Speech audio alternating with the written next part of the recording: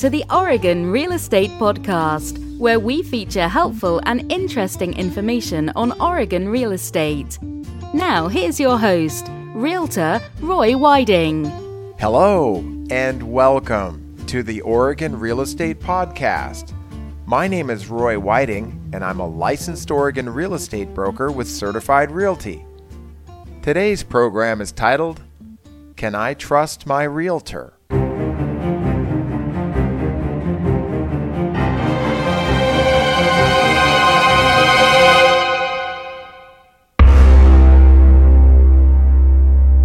Before entering into a business relationship, it's helpful to know your real estate agent is honest, nice, patient, and available when needed. So while many of us assume we're safe in the hands of our doctor, attorney, or pastor, what about your realtor? Can you trust your realtor? It's sad to see that news reports from time to time will show that not all real estate agents are trustworthy. But it is helpful to know that the state of Oregon does perform due diligence on applicants for those who wish to become a real estate agent. This includes a state screening involving a criminal background check, where fingerprinting and a mugshot are both taken. And as part of the application process to become an Oregon real estate agent, any felony and misdemeanor convictions and arrests must be disclosed. The disclosure requirement is fairly high, too, because in addition to any criminal activity, also requiring disclosure to the state are any administrative proceedings or civil or financial issues. For example, if a prospective Oregon real estate agent has an unsatisfied judgment or a bankruptcy, each of those must be disclosed. If they aren't disclosed, the state can come in and take the license away from a real estate agent. This has happened in the past, but thankfully it is not common. Compared to other industries, real estate is actually a pretty good area for consumer safety. One study by Forbes magazine showed a 96% satisfaction for the real estate industry. So if a great number of real estate agents were dishonest, we could expect that figure would be much lower.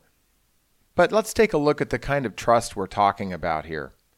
Looking at trust from a seller's perspective, there's significant trust needed to deal with buyers. For instance, trust is needed to allow strangers in your house. There's also trust in taking your property off the market in the hope a sale will go through. And there's also trust in the process of finding a replacement home. For home buyers, there's trust needed as well. Trust is necessary in working with a lender, and that the discomfort of pre-qualifying and providing all the forms and paperwork will be worthwhile. There's also trust that you'll find a home that you like and can afford. And ultimately, there's also trust that the lender will come through with the loan as promised. One thing that both buyers and sellers have in common is trust in their respective real estate agent. There's a few situations which underscore why it's important to be able to trust your agent.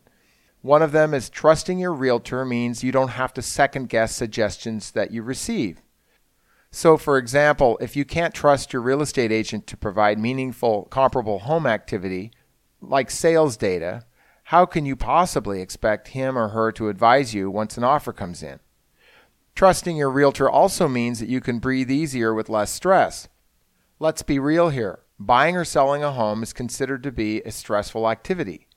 And since most home buyers and home sellers don't want to take on a second job, especially when you've got a house move, having your bases well covered by a professional you trust will make the entire process a lot less taxing. If the realtor is pushy and won't listen to your concerns, that's not a good sign. A third reason that trusting your realtor is important is that it means you can access your agent's reliable resources. Realtors don't simply sell your home or find you a home. They're a wealth of information. And so if you need a 1031 tax exchange company recommendation or perhaps a referral to a real estate attorney, you want to know who's a good home inspector that you've worked with before in talking to your agent, maybe a mortgage lender or a home repair contractor. These are all recommendations from somebody in the business that could be seen as particularly valuable. And so it underscores the fact that when you're trusting a realtor to help you with your sale of a home, it's not simply that. You're also looking to them for some of these other things that could be extremely helpful. One other reason that it's helpful to be able to trust your realtor is that it means you can focus, and there's usually enough to deal with throughout the course of your transaction.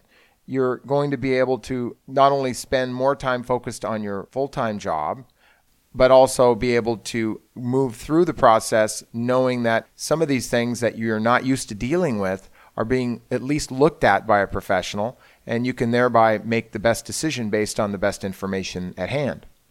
One more reason that it's helpful to be able to trust a realtor is that it gives you more time. Not only will having more time allow you to make better decisions on those tasks that you need to deal with, but it'll also give you a great amount of stress relief, while at the same time allowing you to spend time with your family and some of the other priorities that you may have lined up. So how do you find a realtor that you can trust? There's lots of avenues for finding a realtor. One of the absolute best is to talk to people whom you trust and find out who they recommend as a good agent.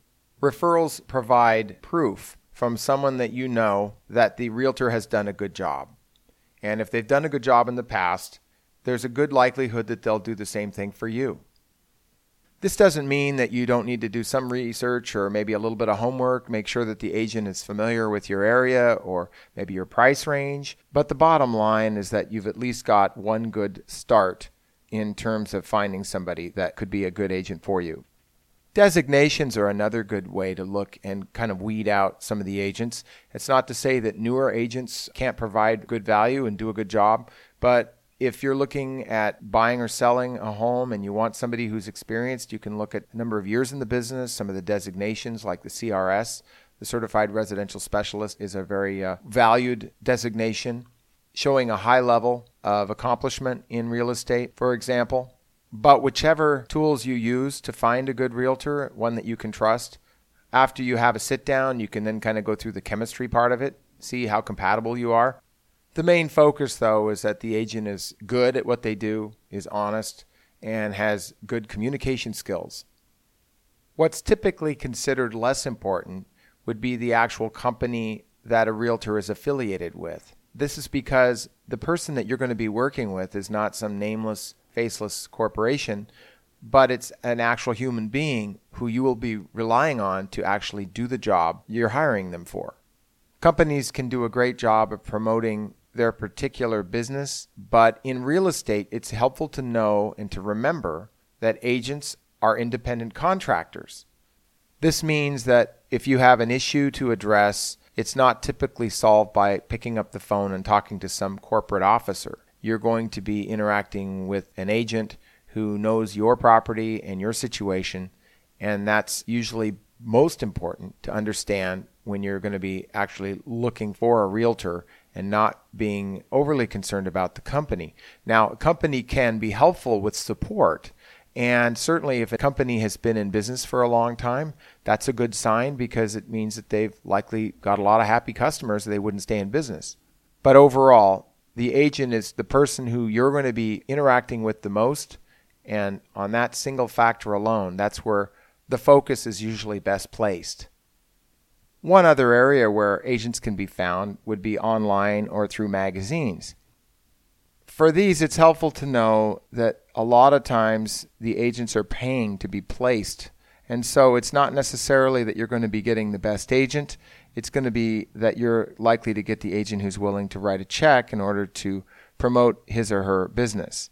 It's very common for real estate websites to sell leads, they call it, for certain zip codes. So if you're, for instance, looking in a certain area and you type in that address and you get a recommendation for an agent, a lot of times what you're looking at is somebody who's willing to pay a certain amount of money in order to rank higher, in order to get you as a lead.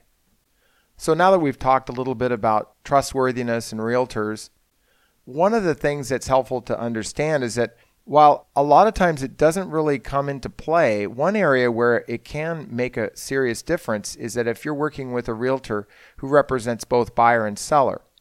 And this is called dual agency, and it's not a bad thing. In fact, there are some very good things about dual agency where a realtor will represent the buyer and the seller. A few of the advantages here is that the person representing both parties has a general sense of what each side wants and needs.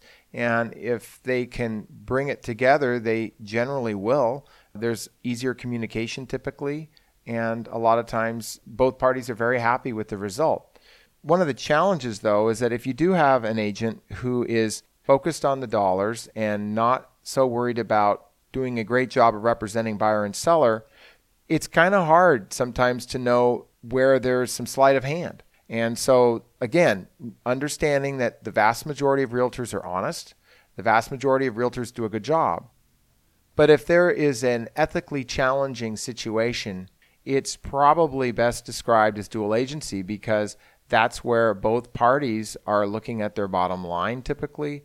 And as an agent, unless the agent is very much focused on staying down the middle and working very much within the guidelines that we're given as realtors in representing both parties, it can sometimes present problems. One of the main factors here is that an agent will typically be paid more if they sell their own listing. Then there is a built-in incentive for them to put that deal together. So many agents do a great job. It's just that if you are working with an agent who is representing both parties, it's helpful to know that they are going to be walking a bit of a tightrope, which can very often work out great. But this is a good reason to understand why getting a good agent that you can really trust is so important. That about wraps up today's program, Can I Trust My Realtor? For more information, go ahead and check out the show notes over at OregonRealEstatePodcast.com. For now, this is Roy with Certified Realty, wishing you the very best. Do you have a real estate question or perhaps an Oregon property to sell? Contact Roy today for a free consultation. Just call 800-637-1950 or send your email to roy@certifiedrealty.com. Thanks for listening to this edition of the Oregon Real Estate Podcast.